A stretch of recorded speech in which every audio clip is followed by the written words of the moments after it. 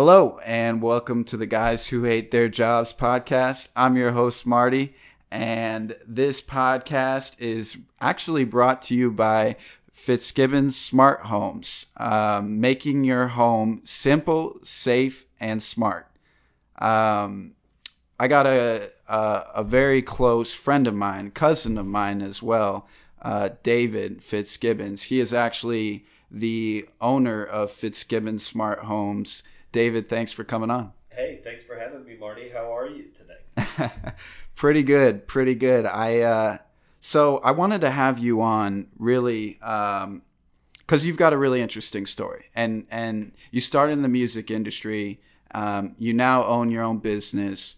Tell me a little bit about it. Start from the beginning. Yeah, so graduated college and always kind of wanted to do the music stuff, and did that, and kind of in a couple of years earned a part-time job, and worked in radio for a little bit. Was supposed to kind of work for somebody that got fired 2 weeks after I got hired, and then things went downhill from there. And I eventually my job got downsized as well. So anyway, it's fickle industry to get into. Fun as hell one. It's sure got a lot of perks, but it's not really a living industry. It's more of a dying industry, and it's got a lot of perks and it's a lot of fun, but it's definitely not a job you should get ready to have a family and kids survive off of. It's like when I think of music, it's always constantly adapting the way you consume it. Whether it was CD players, tape recorders, now iPods. iPods were a thing. Nobody owns an iPod anymore. Sure. But music is always going to stay around. It's part of our culture. Right. And the cool thing was that radio was like that too. Everybody had radios in their cars, and it was the living dinosaur of, of all those media platforms, kind of like the news business. But as, there's now these streaming platforms that you can use, and now these streaming platforms are doing their own radio and doing their own, like Apple has Beats One, and different playlists are free to download and things like that. You're not really seeing as much promotion get devoted into radio. So, I mean, there's some stations that are still kind of managing the way the market goes, or the way the country goes in terms of like alternative radio. There's a radio station that kind of commands where that, kind of format is going. But, at the same time, we're finding our own music. Exactly. We're not depending on radio stations or other, things like that kind of throwing music in our face. Exactly. Yeah. So, I mean, it sounds like a trivial question, but it's one I got, and I wonder if anyone else has it. How do musicians make their money now? Because there's things like Patreon where they can guarantee a certain amount of money every month. Obviously, streaming, royalties, etc. So, kind of answer that for me. So, a live band, if you're talking like the actual musician. Now, there's a lot of ways for a band and a musician to generate income. Yeah. And, a record label will say you need their services for that. Other people have proved them otherwise, Chance the Rapper being one of them. But a way a musician makes his money in this day and age is not the product that he's selling, is his live show. So if you want to go support a band, go to their live show. Yeah. That's where they're getting a majority of the income generated.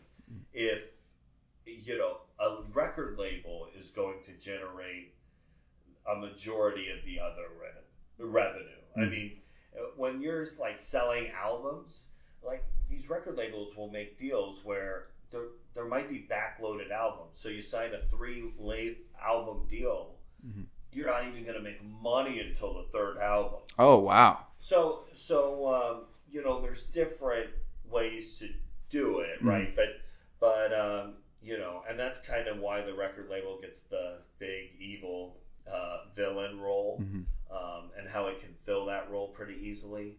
But in terms of actually generating revenue for the musician, it's going to see him live. And that's why you see bands, that you know and love, that you think are million and billionaires here in Phoenix, Arizona, four times this, year, every summer when it's 120 degrees. Exactly. One thing that you just said that caught my attention and prompted the question: if a label makes a musician or a band put out 3 albums before they get paid, right? Does that promote shitty music for those first? Because if I were a musician, I'd be saying, all right, I got to rush through these next 2 albums so I can get to my third and actually make some money. Well, a label's not going to allow a shitty record to go out, right? Yeah. Because they're going to want to generate revenue. Mm-hmm. That's why they might bring their own producer. Mm-hmm. Now, you and I might think it's shitty. Yes. I mean, you and I might think, hey, that band went downhill. Mm-hmm. They had a great album this year. They got signed. And then they release an album, 18 months later. Mm-hmm. And it flopped. Mm-hmm. So I think that's kind of the pattern you see. Now, people these musicians, they're artists, so when you're talking about, hey, let's get a subpar product out there so then we can get paid on our real product, it's not the way they really think, right? Because it's their artwork, right? And so when they get signed by the label, they're kind of in the height of their career, thinking that they're going to make the best album they've ever made, and which is going to be followed by the next best album they've ever made, which is going to supersede the album after that. So, or it's going to be superseded by the album after that. Got it. So anyway, it's the labels kind of have the upper hand because they know the artist's passion, and they can draw on that. Makes sense. Yeah. So one question I've had too, as a casual watcher of the industry, is it's such a competitive field. Obviously quality talent will get recognized, but how do musicians market themselves and get recognized? How do they separate themselves from the pack is what I'm saying. So I'll tell you, although I'm not in the music industry anymore, I still love it, and I still actually am producing one of my friends, Michael, who's in San Antonio, doing this exact thing, trying to get recognized. He now has original content. And so what he does is, social media is king. You have to be on social media. You have to be constantly plugging your music. Be open mics. That's another great way. And then, you kind of have to be in front of the right person at the right time. If that's finding the right space in the internet, on Facebook or YouTube or, something in some kind of internet space, then, and where a record label can pick it up, that's one way. But it's really still kind of a luck thing. You gotta have it. You gotta have good songs, and then you gotta be at the right place at the right time. Yeah. I still think that's kind of the king. All right, so give me a percentage. Give me a pie chart. How much of it is quality music? If you were guessing, I mean, it's kind of subjective, but give me a pie chart of what percent is luck, what percent is quality music. And they kind of got a link to make 100, right? But and you need 100 for it to all go through. But I would say 20-20-60.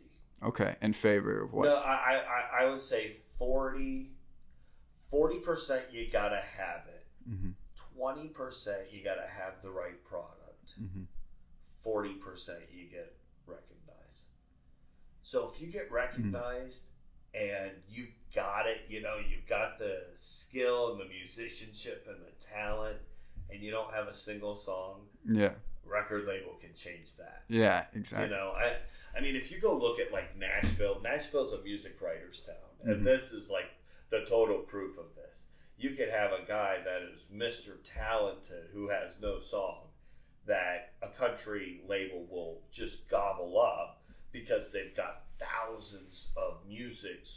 songwriters just at their disposal Mm-hmm. that do get some recognition in Nashville. I mean, Nashville has a great community of recognizing their songwriters, but then a lot of these, songs and, kind of things you hear that you think is original content from the band that you love so much is actually, or it could be, just a, bought content from, purchased content from some, seller, songwriting seller who just sold their music. Yes. I remember, like, Tim McGraw. There's a great story about, being down in Nashville. I actually got led around by a Lyft driver who was a songwriter, and he knew all these bars and all that, yada yada. But there was this guy there's a famous bar down there called Bobby's Idle Hour, and Bobby's Idle Hour is where all these, you can't play a cover song. Like, have you been to Nashville? No, never. I've heard it's awesome. You gotta go to Nashville. Yeah. You gotta go to Nashville. But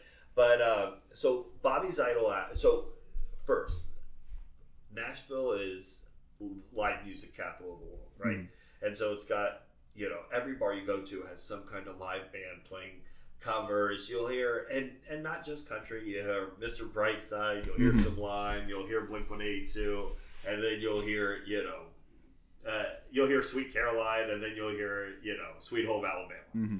And anyway, but Bobby's is all original content, all acoustic. So you go in there to kind of test your skills. And, he says that this Lyft driver says he's seen guys from the Lumineers, seen guys from Kings of Leon in there, seen guys from Zac Brown Band in there. And they go kind of test their stuff.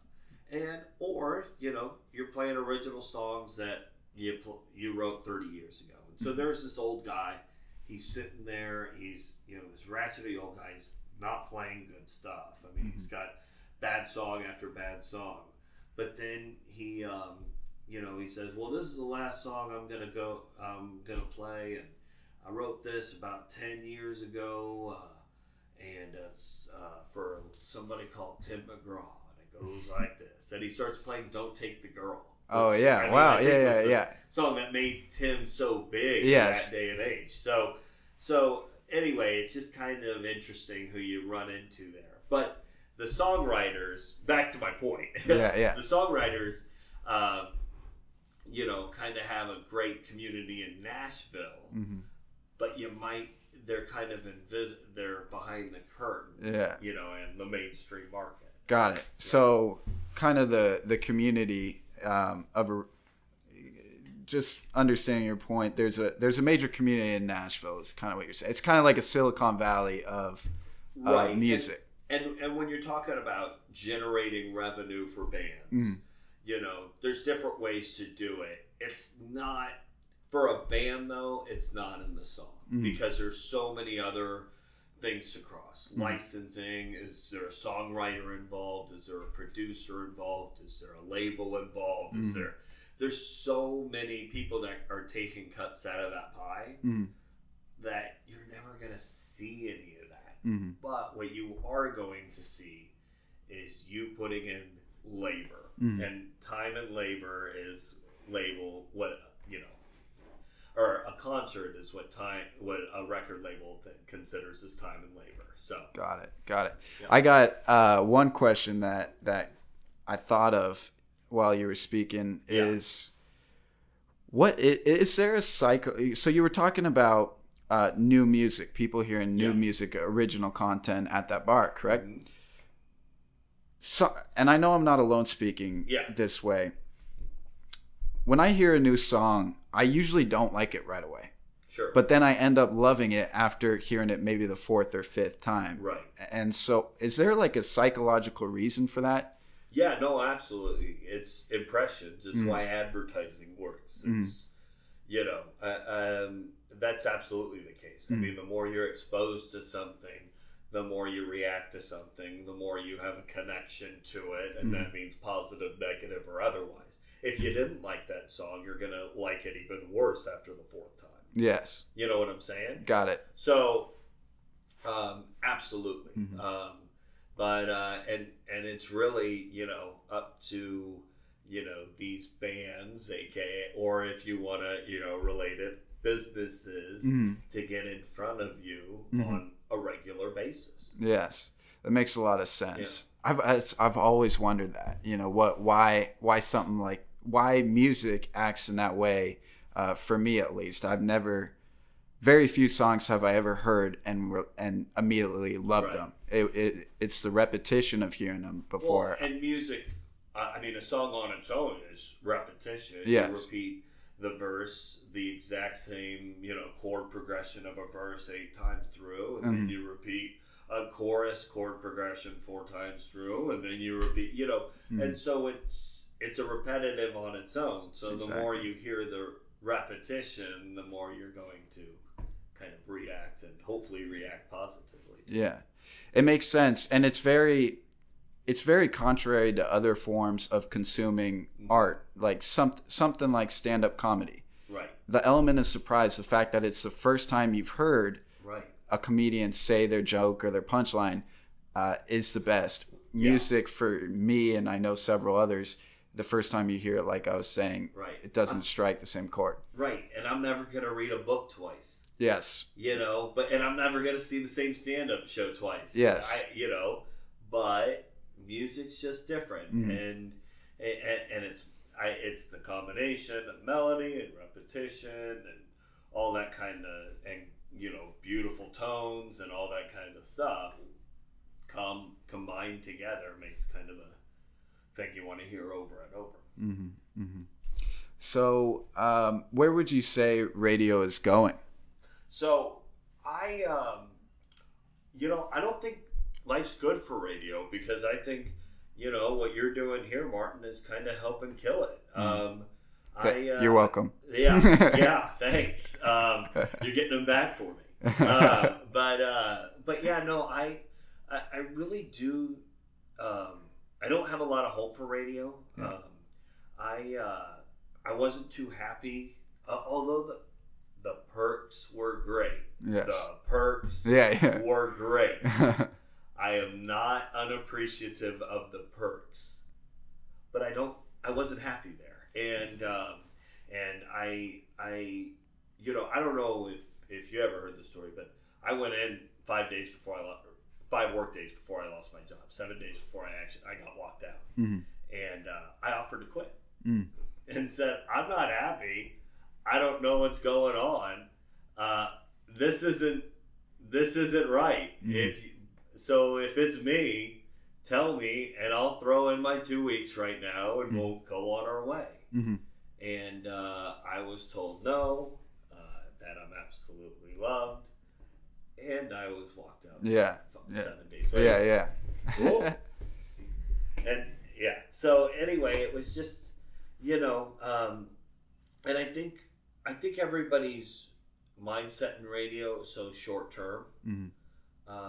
I don't think there's people thinking about the next 5 years, maybe the next 18 months.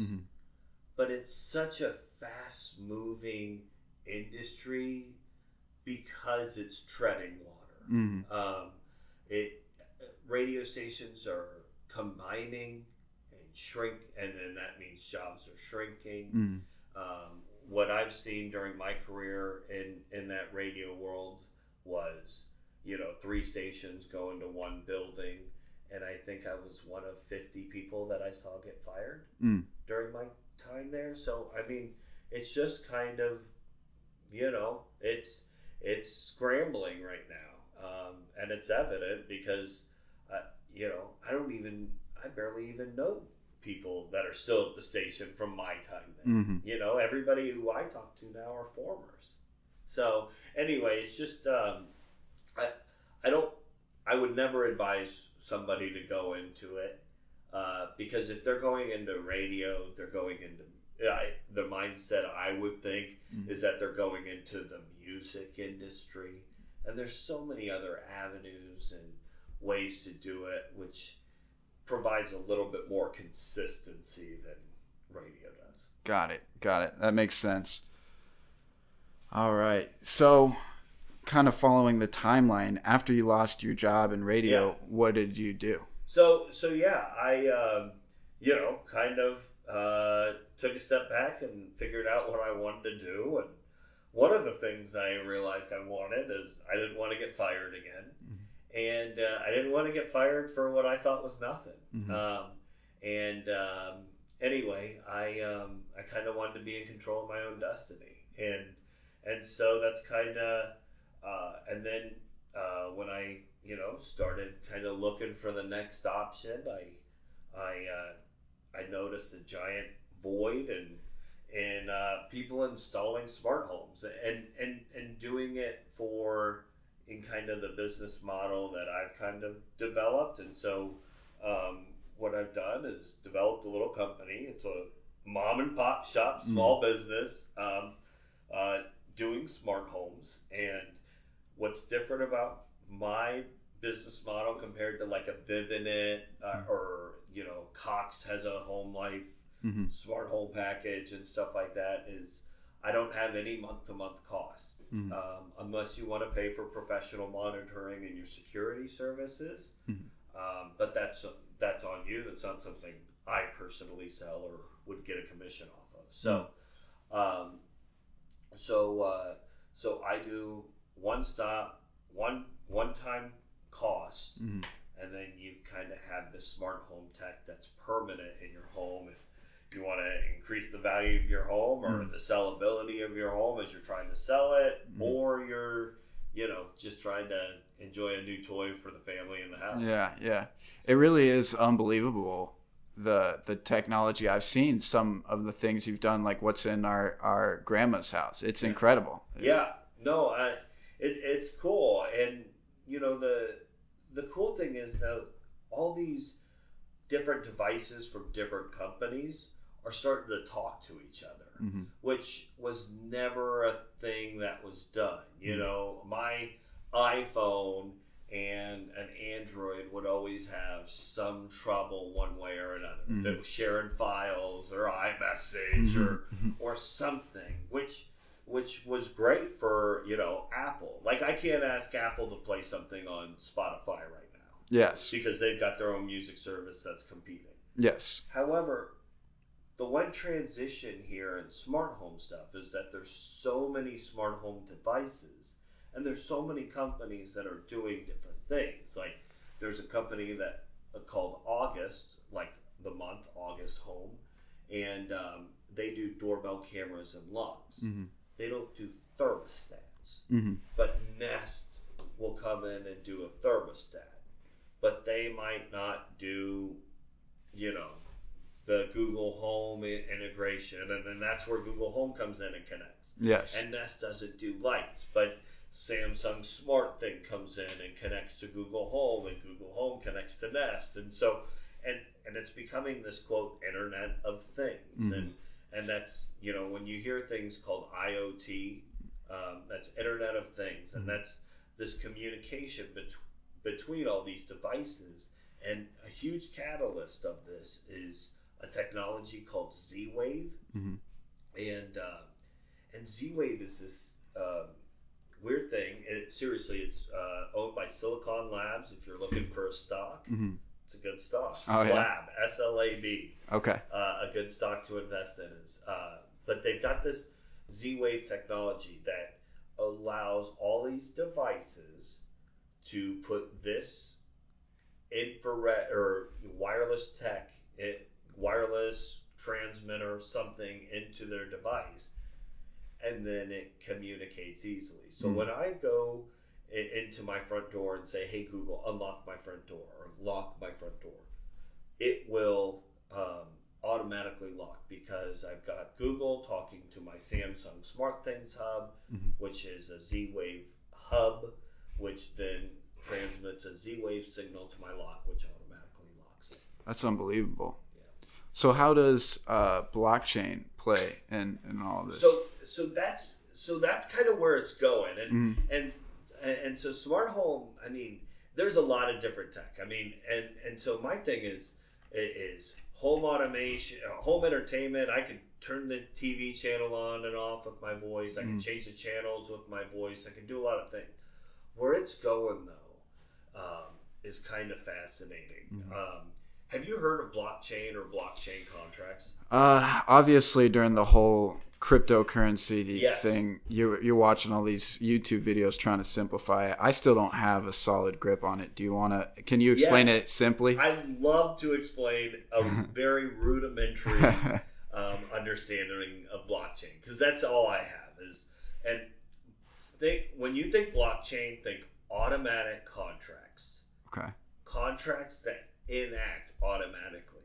Okay. For example, if you are a lease tenant, Mm-hmm. okay, you've got a contract that you've got a rental agreement for a house, okay, and so you pay month to month, and so every month, once you sign this contract, once you enact this blockchain, it's connected to your bank account, it's connected to their bank account, Mm-hmm. it's connected to the lock. It will be connected to the lock in the house. Mm-hmm. It'll be connected to all these different things. So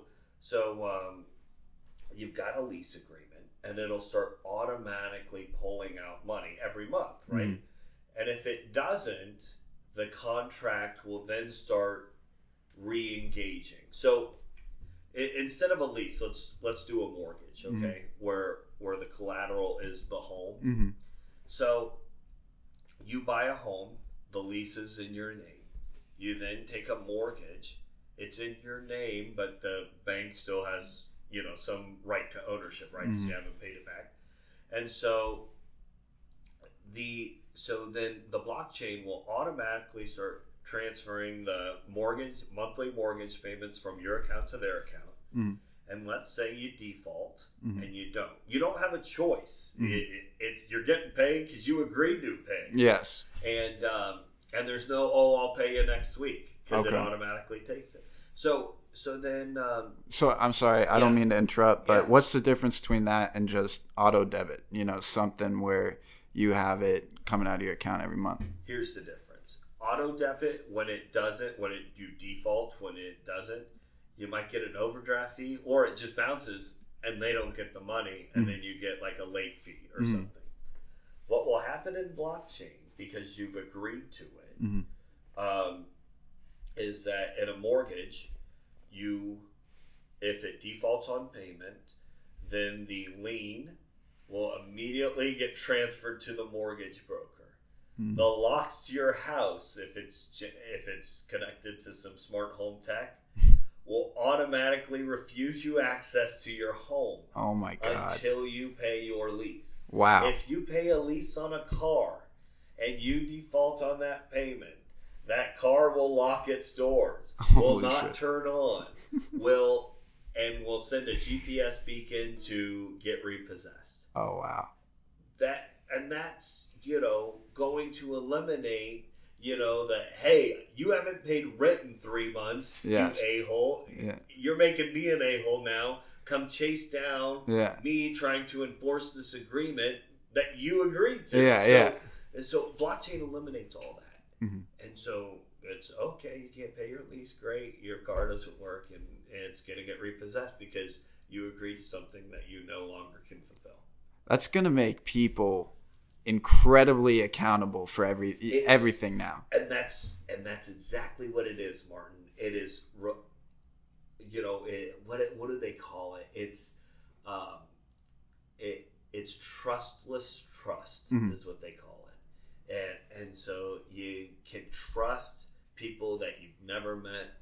Don't even trust worth throwing them. Mm-hmm. But I'd make a blockchain contract with any of those guys. Yes. Because it's all automatic. Got it. Trustless trust. Wow. Yeah, and so how smart home is going to impact it is crazy, because then you can change the locks, you can manage the power, you can. I mean, the potential for blockchain is crazy, and then to ingrain it into smart home, there might be a multi-million-dollar idea there. Yeah. Wow. Wow. Very interesting. Yeah. If I had a programming mind, I would be shifting my business model a little bit. Oh, yeah. To try to do property management with blockchain. It sounds like you'd be one of the first to do it. Yeah, it would be, it's where it eminently would go, right? Mm-hmm. But blockchain, there are blockchain. It's not like you go get a blockchain contract at USAA Mm-hmm. or go buy a Ford pickup truck and have it with a blockchain contract. Yes. Like yes. it's not. This is probably 20 years off, 25 years off. Got it. But maybe 15. Yeah. But in 2030, Mm-hmm. we're going to be sitting around 2035. We're going to be sitting around with, somebody got somebody that got repossessed on their car because they were an idiot and they forgot to, switch some funds around and they were $30 short. Exactly. That's crazy to think about that. Yeah. And I have full confidence that's where it's going because, number one, working in finance, being able to eliminate risk in payments is incredibly advantageous. Yeah. And so proposing a scenario of what you just talked about, banks, everyone would love that. Mortgage brokers would love that. And anyone involved in that whole process. Right. Yeah. Right. I mean, think about between you and me. I'm selling somebody something that I don't trust or I don't know, and they're not going to come try to haggle the price that day. Mm-hmm. That's all gone. Yes. Because you got a blockchain contract they've already paid for it or they've seen it or yada yada. So. That's crazy. I mean, kind of different subject, but still on technology. Yeah. I saw this thing the other day where it took a smartphone and it showed all of the items that you would have needed that is now in your smartphone. So it had an actual alarm. It had a phone with a cord. It had, a calculator. Exactly. Yeah. And so it really is moving forward right before our eyes. But it feels slow as it happens because we were around with the flip phones when it was strictly landlines, etc. And our parents were there, when they couldn't be on the internet at the same time as their phone. And what I'm really getting at is that it doesn't feel like it happened. Like it's very incremental. Yeah. And so where would you say the first start in regards to blockchain in the homes? Would it just strictly be the lock? I mean, would it all, I don't know. Really what I'm saying is where would you see it originate? So it's kind of a radical tech. I don't know where it will originate and gather steam. Mm-hmm. Do you know, and I'm not sure the answer to this, do you know where Bitcoin got its steam? I mean, because it's this thing. So Bitcoin, when they invented Bitcoin, they accidentally invented blockchain. Oh, got it. Because when they created a decentralized currency, they had to create a way to transfer decentralized content, I guess, currency content, between two intermediaries that have no idea who they are. Mm-hmm. So they had to create this kind of trustless, automatic way of doing it. And that's the ledger, right? That they're talking about, yeah. Right, the ledger, yeah. And so I don't know where it would really. I mean, look, for a home, like a home renter, property management team, I think this is brilliant. Yes. But it's got to be a big bank. And I think it's kind of all going to happen at once because the mortgage companies, the banks are going to love it. But the fact that it's going to start automatically taking payments, and then if you screw up, your car's on the line, screwed. Your house is on the line. People aren't going to like that, so it might take federal regulation to learn the value of this, and now that we have this technology and have the ability to enforce agreements like this, to uphold agreements like this, it's probably worth looking into on a federal level. Yeah. Very interesting. I kind of feel like it would have a serious emergence post a recession where people foreclose on their houses and banks want to minimize more risk. That's Right. there were risk analysts got paid, I believe, almost twice as much following the recession because banks valued them so much more. That's crazy. Mm-hmm. Yeah. No, I could see that happening. Mm-hmm. And those risk management assessors they might lose their job with blockchain coming up because there's no risk to assess. Yeah. I mean, it's crazy. Yes. Yeah. So that's a little bit of the future of the business. Yeah. How would you say you are doing since you are a small business owner? What are some of the struggles you face? What are some of the successes? Tell me a little about it. So, I'll tell you, and kind of in line with your podcast, I've got why I hate my job and why I don't. Okay. Which I kind of think rides your question pretty well. Okay. So some of the successes, why I don't hate my job, why I love my job is I'm my own boss. I'm on my own schedule, and when I'm getting sales, it's rewarding. Mm-hmm. It's there's a good sense of accomplishment. Some of the successes that we've got going right now, we've got a little ad that that is out and about right now, kind of showing people what a smart home really is. That ad is fantastic, by the way. Thanks. No, I appreciate it. It was all. Is there a link for it? I'll put a link in there's in a this. YouTube Yeah. link. Yeah, that'd be great. Yeah. And so it's all Fitzgibbon's Family Productions. Yeah. Uncle Kevin was the one that filmed it. But anyway, and so and so that's going on, and I've I've got a variety of products that I sell. I mean, it was at first just a couple things, and now I'm a Nest Pro. Mm-hmm.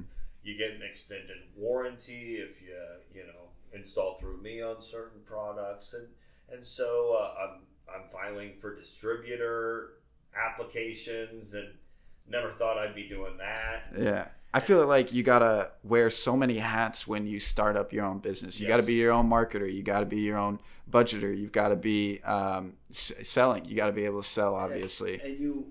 And then the other thing you kind of have to realize is that you're a subpar marketer. You're a subpar this because you're spread so thin, right? Mm-hmm. I'm a subpar salesman when I put on my installer hat. Mm-hmm. Mm-hmm. So when I have 5 installs lined up in 3 days, I don't make a single sale because then I'm not Mr. Salesman then. Yes. So the efficiency of my company is lacking because I'll go on a sales streak, and then I'll go on an install streak, and then I'll have a sale or an install lull because I'm too busy making sales, and I didn't have any leads because I was too busy making installs from before. So, and that's kind of where I'm at now. Is I got super busy and had like 10 to 12 installs in 2 weeks, which was great, and then got this ad out and started seeing kind of a drop off, and that's just because I wasn't out and about talking to people like I was. I mean, I've been out at different real estate firms talking to realtors about how this could impact their home buyers, and maybe orchestrating first time home buyer like reward gifts and stuff that the realty companies would kind of give their clients if they were a first time home buyer. And the other thing I'm working on is a little home space. Working on trying to get like a display area so people can actually see tangible smart home products and smart home displays, not just kind of what I display on social media and display on FitzSmartHomes.com. So what are some of the most important lessons that you'd say you've learned as a small business owner that you didn't know ahead of time? Keep driving. Really, stay enthused. Keep driving, and keep your work rate up. I mean, it's easy to kind of I know for me, it was always kind of different working at home, right? Because you didn't really feel productive and you didn't do those things. But if you kind of keep a positive mindset on that and kind of have this set schedule, like I work 6:30 or 7 a.m. and then I get off at 2:30 or 3 in the afternoon, and that's my 9 to 5. But I, you kind of got to keep that rate up and kind of keep some consistency. But then really, I mean, go at it. Get your marketing, get a plan together, kind of have a defined idea and some defined goals, and know exactly where you're going, and then go there. Did you always know you were going to be an entrepreneur? Hell no. I mean, look, I love doing my own projects. I mean, I always consider myself a producer. I like producing things.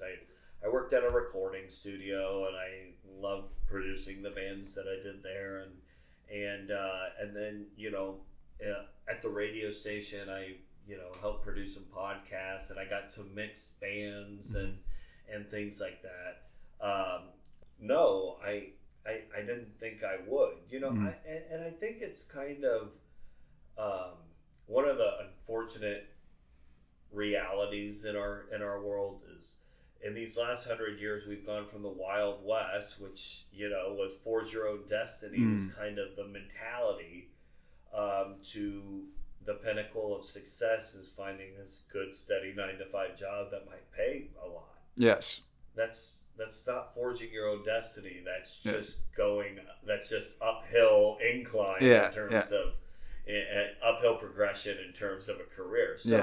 So I think as kind of as a society, we've kind of lost that forge your own destiny. And so once you kind of realize that and kind of take some pride in that, and realizing your American dream, then I think it's special. Yeah, I was thinking something that made me feel that create your own destiny aspect that you were talking is my experience in Ireland, because I was able to see, I didn't really know a whole lot about Irish politics and how the Irish have been oppressed by the British for 800 years it was. And Irish people were about as close to slaves as slaves get to the British at some of the worst points. They were indentured servants. They couldn't vote, couldn't own land. And we're cousins. So what I'm basically saying is our ancestors went through a lot of shit. And there were a lot of generations of Fitzgibbons that had absolutely no opportunity. And their kids had no opportunity, and their kids, because of the political climate. Here we are in the United States of America with the opportunities we have that were unfathomable to them because they were essentially owned by someone else. They were a servant to someone else. And so when you look at it from that perspective, it's almost insulting to all of the hardship that your ancestors had to go through for you not to go after what you want in life. Right. I mean, for them to kind of think about, their legacy, I don't think they ever envisioned two cousins hanging out with microphones and talking to each other like we are right now. And so, no, absolutely. And I don't think the greatest, thing you can do to honor them is to fall in line and just try to find a good, safe career. You know? Although that's great. If you're passionate about something that you can make a steady income on, more power to you. God bless you. But, for me, I've kind of been in the music world and like to produce stuff and like to work on projects and like different things like that. And unfortunately, I kind of got to go, forge my own destiny. Yeah. Oh, man. Well, sounds like about it. Is there anything else you want to say, or anything else? We didn't even talk about my We didn't even talk about my catfishing story. Can I? Yeah, go for it. That? Let's hear it. That's a reason.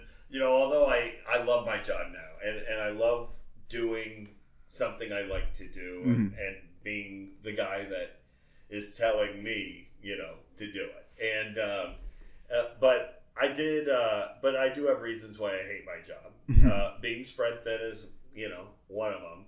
But I was catfished this week. Okay. Let's hear it. Instead of being your own boss, you really have to kind of understand that you're kind of everybody. Everybody's your boss because everybody's a potential client. And so anyway, so yesterday I have a appointment, and it's with a family friend that I was going to do some computer stuff for. Not typically my forte, but it's simple enough. So I'm happy to help. And they called me about 5 minutes before the appointment, and they said, David, we actually have a meeting we didn't think of, but instead of wasting your time, we've got you booked with somebody down the street, and they're expecting you at 9. It's 8:57, but they're right down the street from our house, and they've got a tech issue for you. Okay. And that can mean 1,000. Yeah, right. But I would like to pride myself on thinking that a lot of tech issues I can overcome. But anyway, I go to this lady's house, a very nice lady, and but she has a tape stuck in her VCR, and that was the tech issue that she wanted me to fix. So anyway, I completely got catfished by this appointment. I thought I was doing some legitimate stuff, and anyway, ended up getting asked to take a tape out of the VCR. So yeah, there's Christ. How old was this person? Old enough to keep a VCR.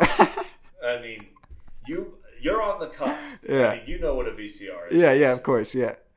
3 years younger than you, I don't think they do. You don't think so? I don't think so. Do you think Grace knows what a VCR is? Oh, man. She's gotta. I don't know. Aiden won't. Yeah, I would say Aiden. No way. Yeah. Aiden is 12, right? Yeah. Or he's 14. No, he's 14. He's 14. Yeah. Yeah, shit. I can't keep track. I'm sorry. No, that's pretty interesting. So anyone born in, what would you say the cutoff is, like 2002, doesn't know what a VCR is? 2000 to 1998. Wow. Yeah. Because you're 94. I was 95, 95. but I would always watch. I remember being like 8 years old watching like Mulan with my sister on VCR. Yeah. So that would have put me somewhere around 2003. But they were starting to get rid of those by now. Yeah. 3 years younger than you don't know what a VCR is. So. Wow, that's unbelievable. Yeah, crazy. Yeah. Well, all right, Dave. I appreciate you coming on. Well, thanks for having me. Yeah. I appreciate it. Yeah. Thank you so much. And for all the listeners out there, if you've got anything to say or want to send an email to me, got any critiques or questions, please send me an email at guyswhohatetheirjobs@gmail.com. It would very much be appreciated. And thank you for coming on. I appreciate it. Thank you.